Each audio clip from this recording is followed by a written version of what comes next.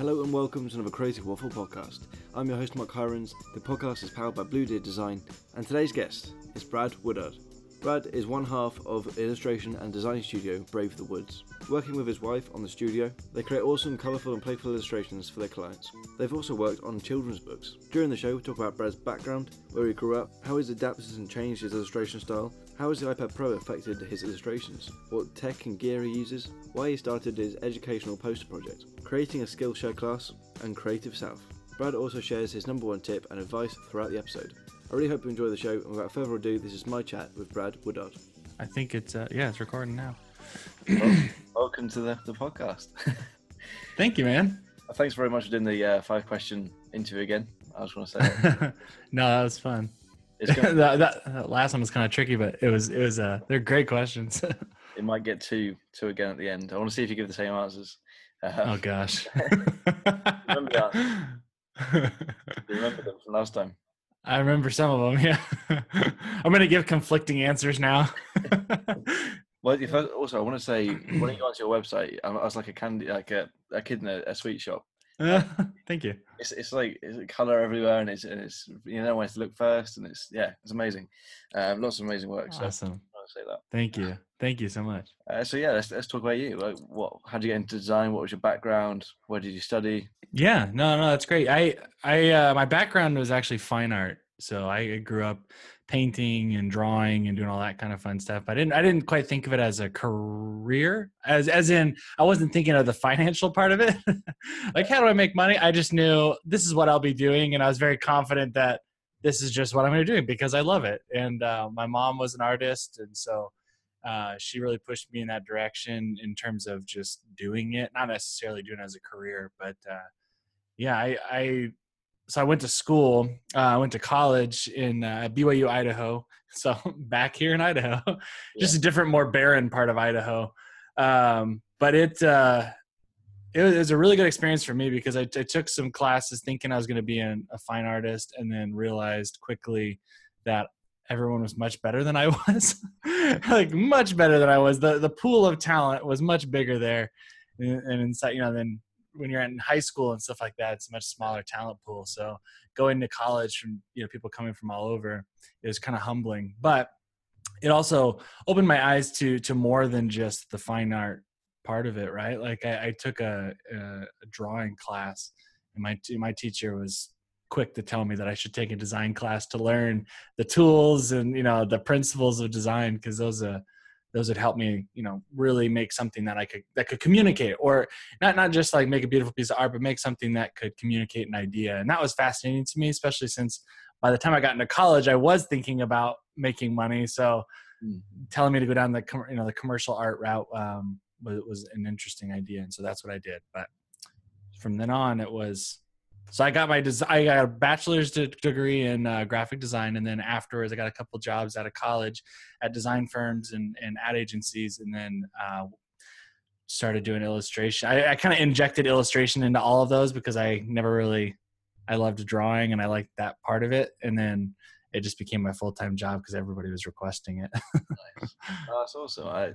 Do you keep up with any people from school still?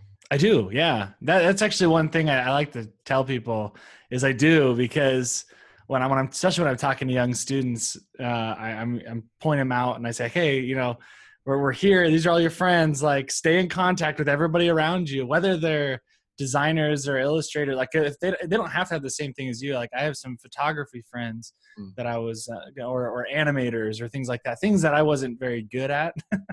I tried to make good friends with people that were good at it. But yeah, I have a lot of great friends from school, and we've done collaborations together. We get jobs for each other. Yeah, that's awesome. That's really cool. Do you feel like it's like a better friendship as well, like a better bond, because you've been friends for so long and since you've seen each other grow? Yeah. No, I definitely think so. I mean, in school, I feel like you kind of band together when you're in design school because you just have such crazy projects, and a lot of them, they do work collaboratively. Like those are the one type of projects that I actually enjoy working on with a bunch of people. And so, yeah, that was kind of in school, you're rushing to meet these deadlines together, you're solving problems together. And so when you get out of school, you do the same type of thing and you feel comfortable working with them because you know them and you trust them. So it's good to make friends in school. And what's like, how hard did your mum push you a bit? Because of being creative as well. To be creative? Yeah, like, She pushed, because and the reason why I say that is because she was still creating when I was a kid, right? Like she was still actively creating art. Now she's not this, she doesn't run a whole business with it. She always did. She's just always been around it. She's always creating things for other people. Her biggest thing is, she was a stay-at-home mom my whole life, which I really appreciate that she was there. But she was always making something, still does, for other people. And now she teaches workshops and she does now she's branched out to everything. She does painting, she does sewing, she does quilting, she does everything.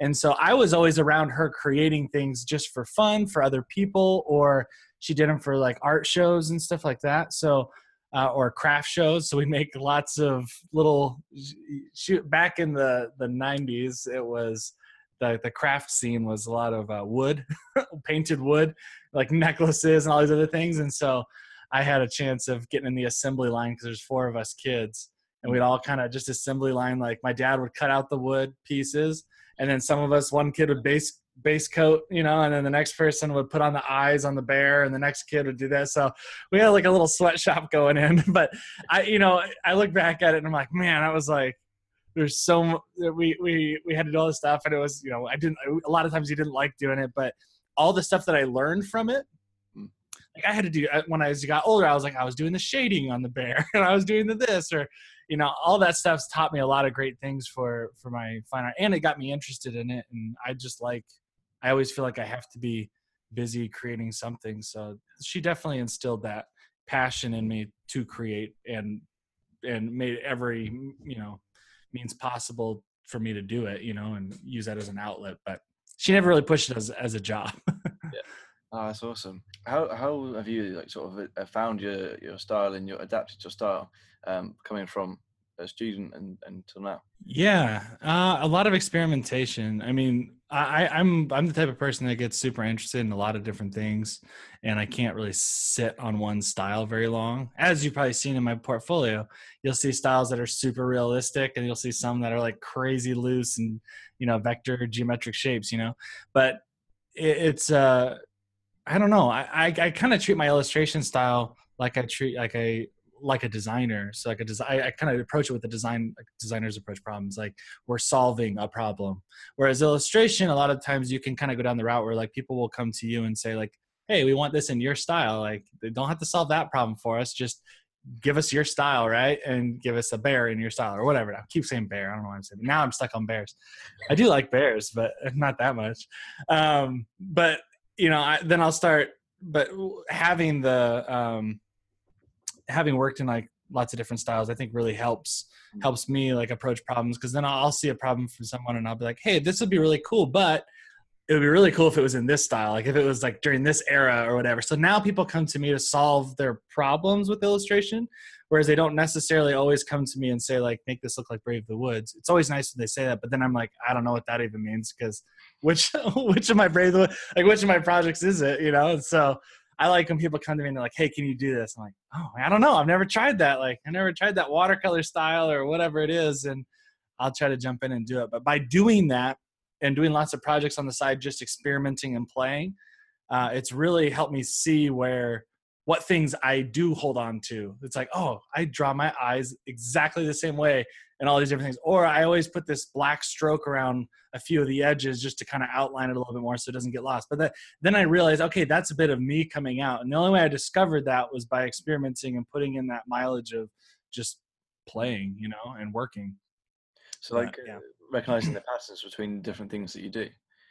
Yeah, you have to be very aware of what you like. Look for those patterns in your work, because as you start, and the way to do that too is by I created something called the Character Challenge for myself, and it's on a Tumblr site, and it was just a character a day, and I tried to do it in a different style every day.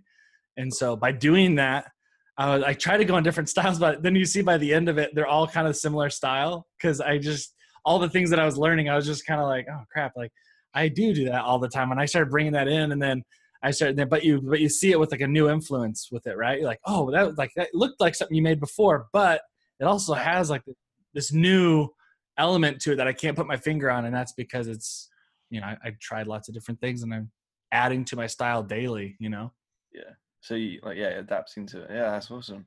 I think it's especially for young students and people, it's hard for them to find, or hard for them to express their style, because they, like you say, haven't tried and haven't experimented as much. I'm still finding where I want to go in that, and it's an interesting learning curve. Well, it takes a while too. I mean, like, and everybody, like I say that being like, don't let your work look like it's a completely derivative, or like it only has one source.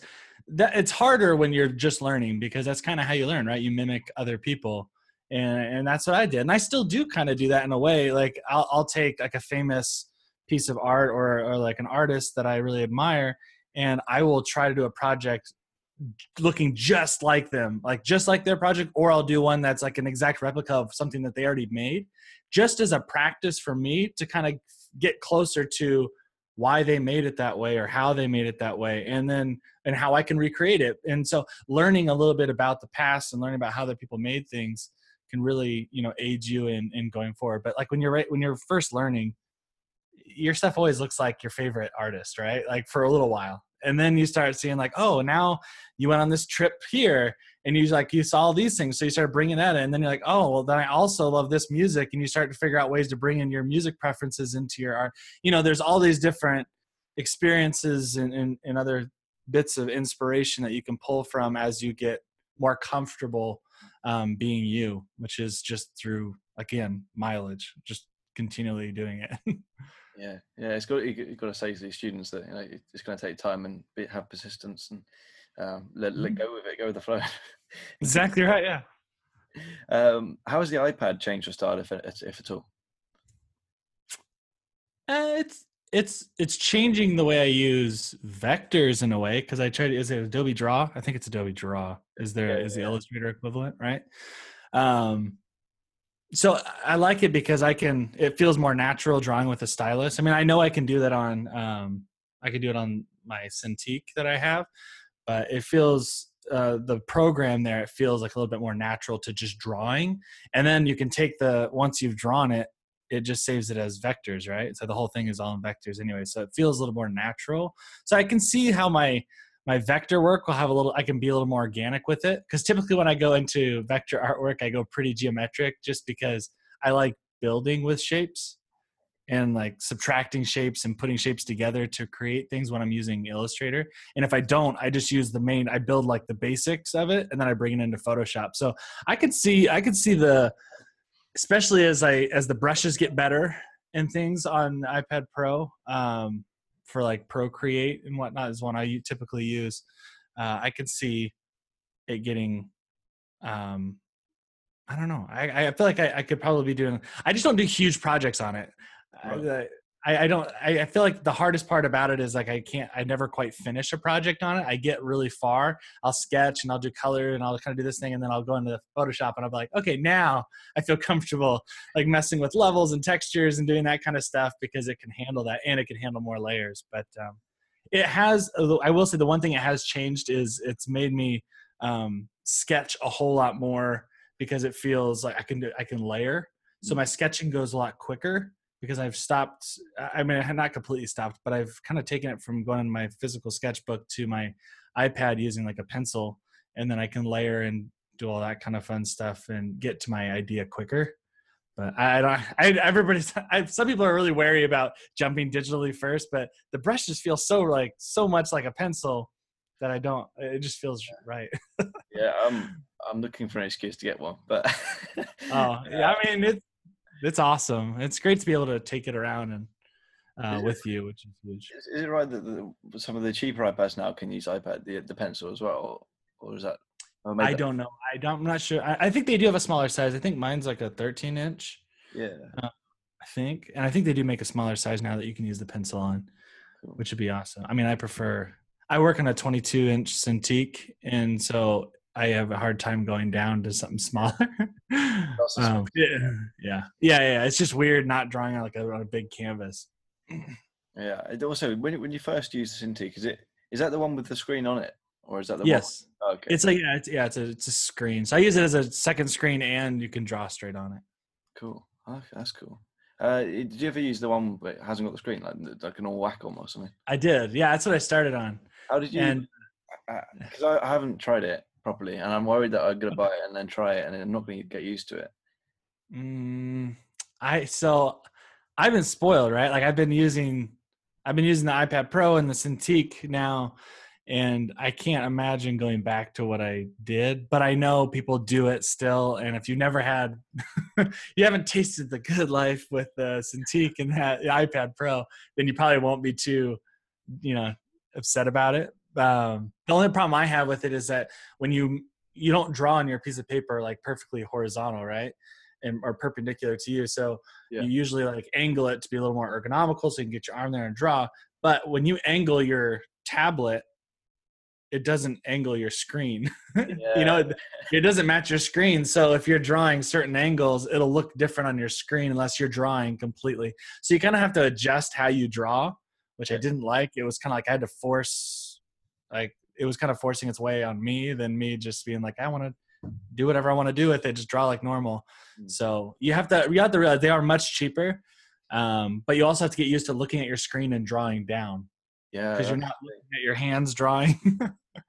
It's a learning curve for sure. I was very against it at the beginning. Then I got used to it. And then I saw the Cintiq. And then I was like, how did I ever do the other ones? Are you looking to push your illustration styles further? And where do you want to go and where do you want to see them?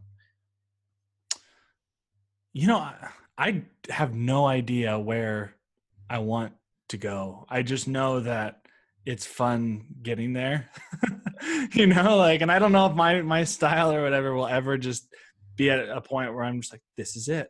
Like I am content where I'm at. And I hope, I just don't see myself like finding a style and then just sitting there and trying to refine it. I just feel like I'm forever going to be playing around and experimenting, and it's going to just evolve and evolve and evolve. But I do plan on continually looking at new things and trying new things. So I don't know. It terrifies me. It terrifies me to think that I can get to a point. I know like some people are like, you don't want to be like the jack of all trades where you're kind of like good at a bunch of things, but not great at one thing.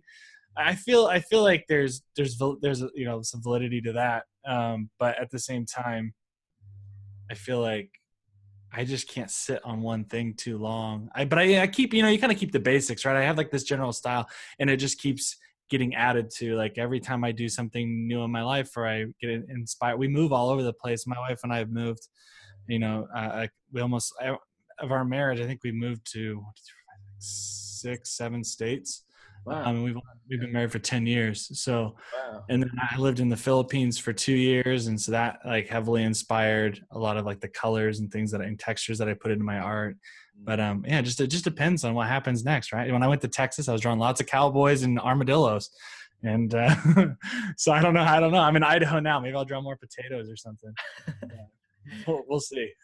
Let's come to London and get inspired by what we've got. We can do like random pictures or like with a queen or something.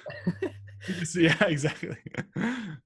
As you stay focused on, because you say you bounce around things and you try different things, how do you stay focused on the project? I have to really schedule out my day, because I'm terrible at when I started, running my own business, I was like, man, I'm going to have free time all the time, right? I could stop and go do whatever I want and then come back and get back to work and it'll be great. Yeah. But that dream quickly faded after like 2-3 weeks or whatever of me doing that. Cause then I didn't realize I couldn't tell how much time I had to do things. Right. Yeah. So in order for me to focus, I really have to set strict hours for myself. And so I still do 9 to 5. Like everybody else, and I have like my hour break for lunch, but I can always fudge that, but I try to stick as true to it as possible so that I can plan out how much time I have for all these different projects. And I even fit in time. I treat like side projects and things. Speaking of like, how do you find time to do, like to explore, to do these different types of things or do multiple projects? Like I plan everything out, like the main projects, I plan out how many hours in the day I'm going to spend on it for client projects. And then I'm going to be also planning out, just like a normal client project, my passion projects or my experimentations. I'm like, okay, I have an hour today where I just have to play and experiment with whatever. And then another time I'll be like, and I have another hour today where I'm working on this random poster that I wanted to work on and just make for fun. Right. Yeah. And so I have to schedule out my day pretty strict for that. And, so I'm not quite as free as most people think, but I do it to myself because I need to be able to count the hours that I have so I can be like, yeah, this will take me about 4 hours. I need to schedule in 4 hours sometime. It's what works for you as well, isn't it? Like, people are different. If you need to do that to stay focused and other people can sort of roll with the punches a bit more and change things up, then yeah, whatever works for you. Yeah, that's exactly right. I have a friend that just sits in his living room. I have to lock myself away with like noise canceling headphones. I can't hear anything. I don't need to hear anything else from anybody. You know, I'm always working from home, so it's hard. But my other buddy, he'll just sit in the living room with his kids running around him on a laptop and work sporadically throughout the day. Like, I have no idea, and he's more successful than I am. So I don't even know. So there's no real like rhyme or reason. But for me, in my mind, it helps to keep things organized. Yeah. I mean, talking about posters as well. I love your educational posters. Oh, thank you. Where did that come from, and why did you start it? Yeah, so actually, it was something that my wife and I wanted to do for a really long time. So we have teacher friends and teacher family, oh, cool. And her mom actually is a teacher, a grade school teacher, and so she'd for a long time, you know, expressed her frustrations with the art and things like that and the visual aids that they had in their classes, because she knew we were artists. And so she'd always talk to me about like, oh, I have this really good idea to like this really, I make this poster and it helps kids learn math. Like, they really understand math better when I do this drawing or whatever on this poster. And so every once in a while, you know, she'll ask if I want to like help her brainstorm things or make things for her. And so that kind of got me the idea of like, yeah, like the art really hasn't changed in elementary schools like for a long time. It's just, and here in America, they're just not getting a lot of funding. And teachers are severely underpaid. I mean, they end up, all the stuff that you see in their classroom is pretty much paid for by the teacher themselves after they're getting underpaid. So, you know, they have to pay like $500 out of pocket just to start on average, just to start the year, just for visual aids. And like, sometimes they even have to go as far as like buy toilet paper, that's on the teachers. That should not have to be on the teachers. I mean, there's a huge issue here in the US with the educational, you know, funding and things like that. So, and teachers are severely underpaid, like I said. So we wanted to do something. I was like, well, I know, like my wife and I were talking and say like, well, we know 1,000 artists that are super, super talented who would love to help out. And so we had them come together and we gave them topics from teachers that asked like, hey, do stuff on, you know, the life cycle of a butterfly. We need stuff on the timeline of World War II. You know, they need all these different things. And so we started shooting those out to artists, like talented professional artists. And then they would come back with these amazing posters that are like, that no one funded, right? Like typically these things just come, you know, they're like government funded or a company did it way back when, and they're just super crummy. But, you know, that's how kids learn. A lot of kids, especially if you have overcrowded classrooms, kids in the back of the class are learning from the posters on the wall. And you remember the posters in school. I mean, I do. I remember quotes all from my school because of the ones I was in the back of the classroom and I could totally see that quote all the time. But that was something for us to create for teachers. So all those posters now are on our website, the Artists for Education website. And you can go on there and you can buy the posters for yourself and put them in like for your, like they're great for an office, for your living room, and for like kids' playrooms and things. Yeah. But also they're there for teachers to download for free. And hopefully our goal for it is to start donating physical posters into the classrooms, which is our next step. So stay tuned for that. That's awesome. Yeah, that's really, really nice project to start. And I'm sure it's going to help a lot of people, and it already has. My favorite is I love the World War II spiral. Yeah, mm-hmm. And, the carbon cycle one as well, just the color, isn't it? Yeah. I think the World War II one, was that Patrick Mahoney? I think that was. Yeah, I want to say that was. I don't want to like misquote, but I think that was Patrick Mahoney, and he did a fantastic job on that one. There was I couldn't believe the response. Like we had over 150 artists like immediately respond saying they wanted to help out, and they were all like cool. Like they were all like these people. I was like, man, I never even get a chance to talk to you. Like Mary Kate McDivitt, I was like, I've always wanted to chat with her, and And so it's cool to have something made by her and, a ton of other people that were just awesome.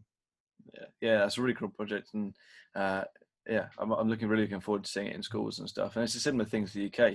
We've got problems with education and funding and how art's taught and how a lot of stuff is taught. It's just not taught in an exciting visual way.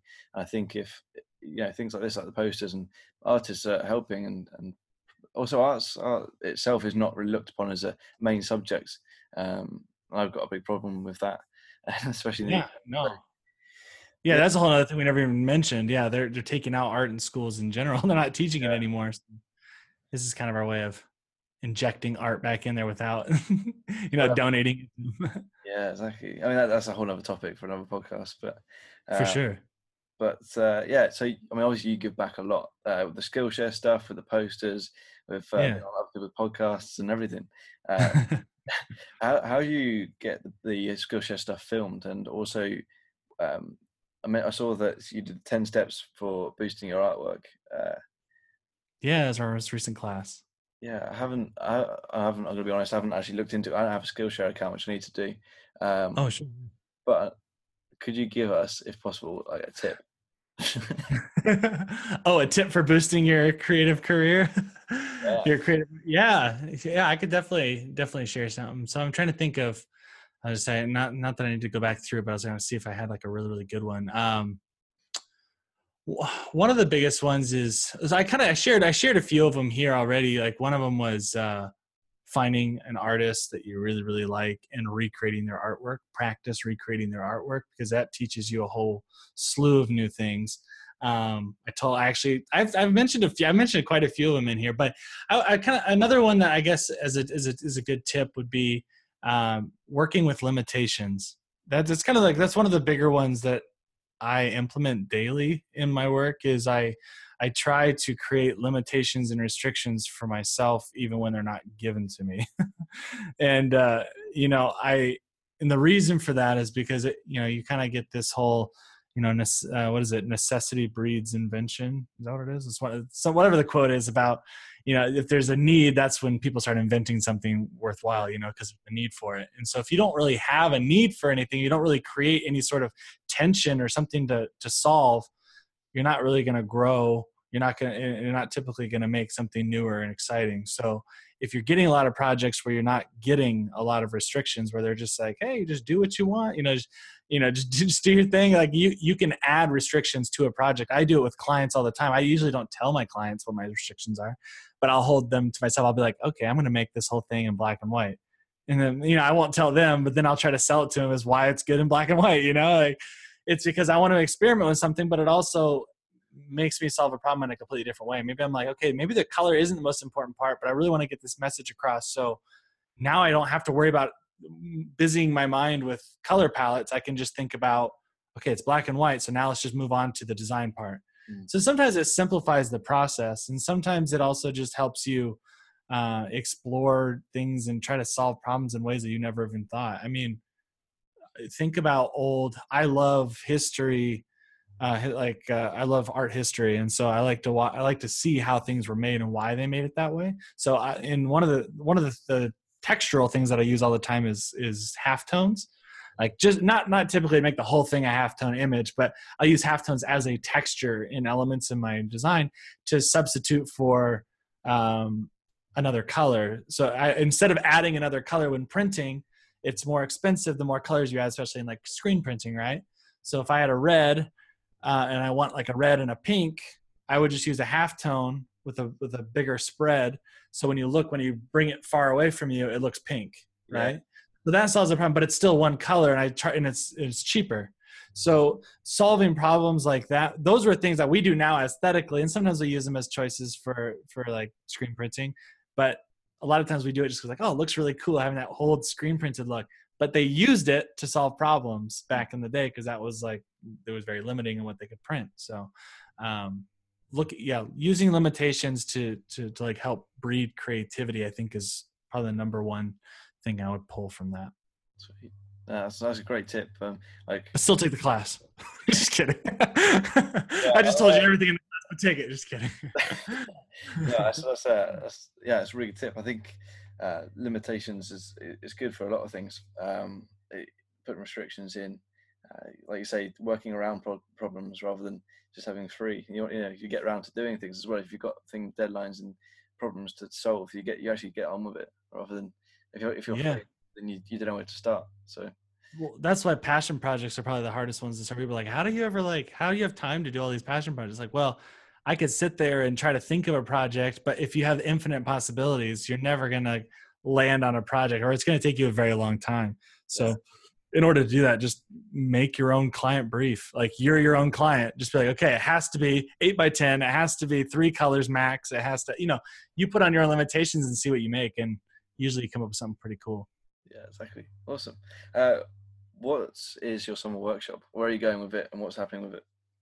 Yes. So thanks for bringing that up. Yeah. My wife and I are traveling with our kids. We're going to it's a family affair. We were already going to go to Michigan. And so we decided, okay, well, we have so many awesome, like, creative hubs and communities along the way, on the way back.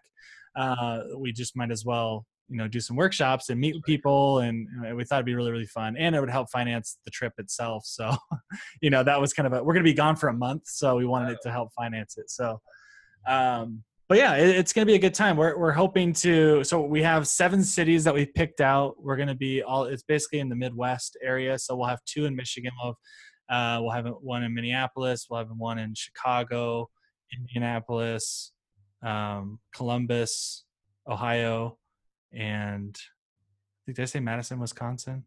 Madison, Wisconsin. Yeah. So there's going to be 7 of them. If I didn't name all 7, it'll come out tomorrow.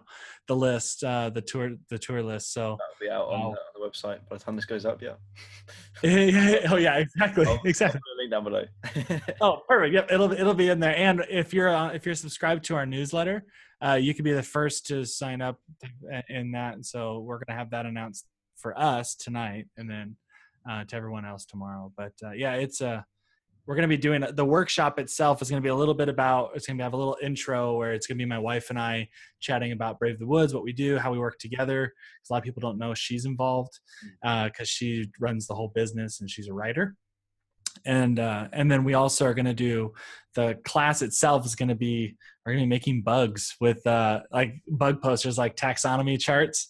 And we're going to do it by finding textures like leaves and sticks and all those things, making textures, scanning in leaves and all these things, and making textures in Photoshop, and making like these, making TIFF textures also for Illustrator, making brushes out of them, doing all sorts of things with these cool custom textures that we made. And then we're going to use them on a digital illustration of bugs, which is going to be a lot of fun. So that's awesome. That's really cool. What sort of people is coming along to that? Your kids, is it? So no. We just have our kids. So yeah, so it's gonna be, we're gonna be doing bugs for adults. Yeah. Wow. When you see the promo art, you'll understand. Yeah.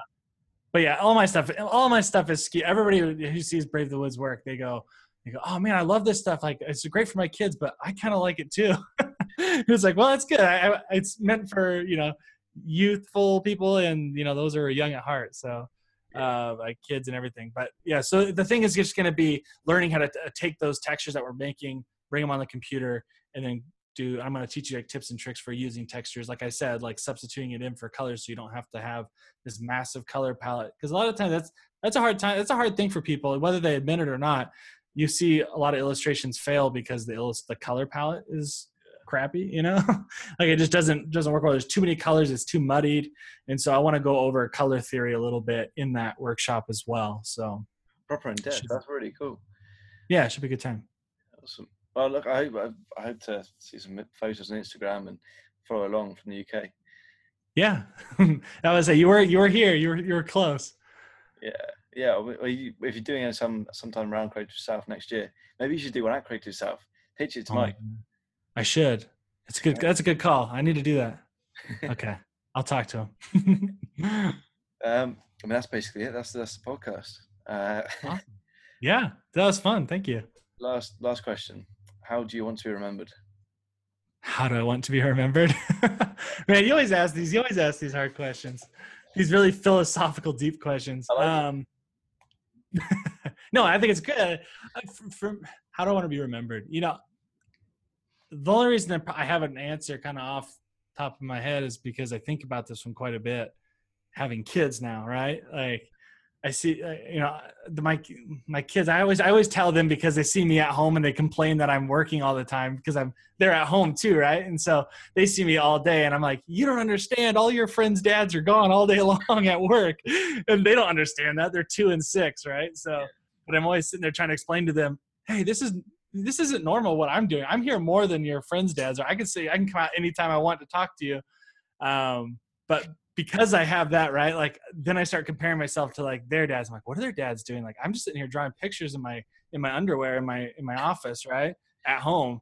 Like what am I contributing? And so I want to be remembered as someone, not only someone who's a talented like creative, but someone who used their creative talents to give back, whether that's to the like students, young, creatives coming up, or just causes that I believe in. Like I was able to use my talents and gifts to help other people in some way or fashion. And I hope people see that in what we do with Brave the Woods. I mean, our first children's book, Tatai's Gift, was all raising funds for the Typhoon Haiyan in the Philippines that hit, and getting people clean water, like things that we're associated with, things that we make money obviously with our client work, but at the same time, like all the stuff that we do on the side, or we try to pair with clients that, believe in the same thing we do. So I hope it's beyond. I don't want them to be like, yeah, he just draws and stuff. Like, cause every time they come into my office, they're like, Dad, are you working? Like, I'm like, yeah. I'm like, no, you're drawing a dog right now. I'm like, I know, but that's for work. Like, you don't understand.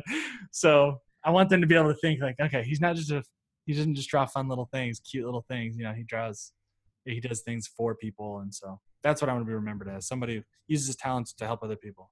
Awesome. I mean, you're definitely on the way today. You're definitely doing it. So that's fantastic. Awesome. Where can people find you and say hello and contact you? Yeah, so I would say you can check out our work at bravethewoods.com. It has all of our contact information there. You can reach out at hello@bravethewoods.com. And we also, Instagram, really active, as you know, brave_the_woods. And that's the same for Twitter, I believe. I believe it's the same on Twitter, but mostly active on Instagram. And then if you want to, so on Instagram, I'll give a lot of freebies. I give a lot of tips, tutorials, all sorts of things. You got to keep up on everything. But also, if you sign up for our newsletter, which is in the bio in our Instagram account and at the bottom of our webpage, you can find a link to our Brave newsletter, which we give you free things every time you open it up. So open it up. There's always free stuff in there. I try to make it, because I know I hate getting. I always unsubscribe to people, so I try to make it worth it. And we only do it every couple weeks, so there's always something good in there. Have you got a good open rates? We do. Actually, surprisingly, we only lose like one. We always get like one unsubscribe a time. We have about 700-800 subscribers now. So typically, you lose like a good chunk of them every time you send one out. But you get that back with acquisitions and stuff like that. But yeah, we've been since we started giving people free stuff. People are staying. So believe it or not, if giving away free stuff keeps people around. Fantastic. Thanks very much for being on the podcast. Yeah, you bet, man. Thanks so much for having me. Thank you very much for listening to this episode of the Creative Waffle Podcast. Go and check out Brad and all his work. Go and say hello too. I'm trying to build a bit more of a community and a bit more of a brand around Blue Deer Design and the Creative Waffle Podcast. If you are listening, listening to this podcast, if you're enjoying it, leave a like, give a share, review, anything that would really help. Also, the main thing that I want people to do is come and say hello to me, come and contact me, say that you're listening, and you'll get a Blue Deer. I can send you a Blue Design package if you really want one, but also just the main thing is just to get in contact, just to say hello. I really want to know who's listening to the podcast, and I want to connect with more of you and more of a relationship between the listeners and myself. So thank you very much for listening. Say hello, and I'll see you in the next episode.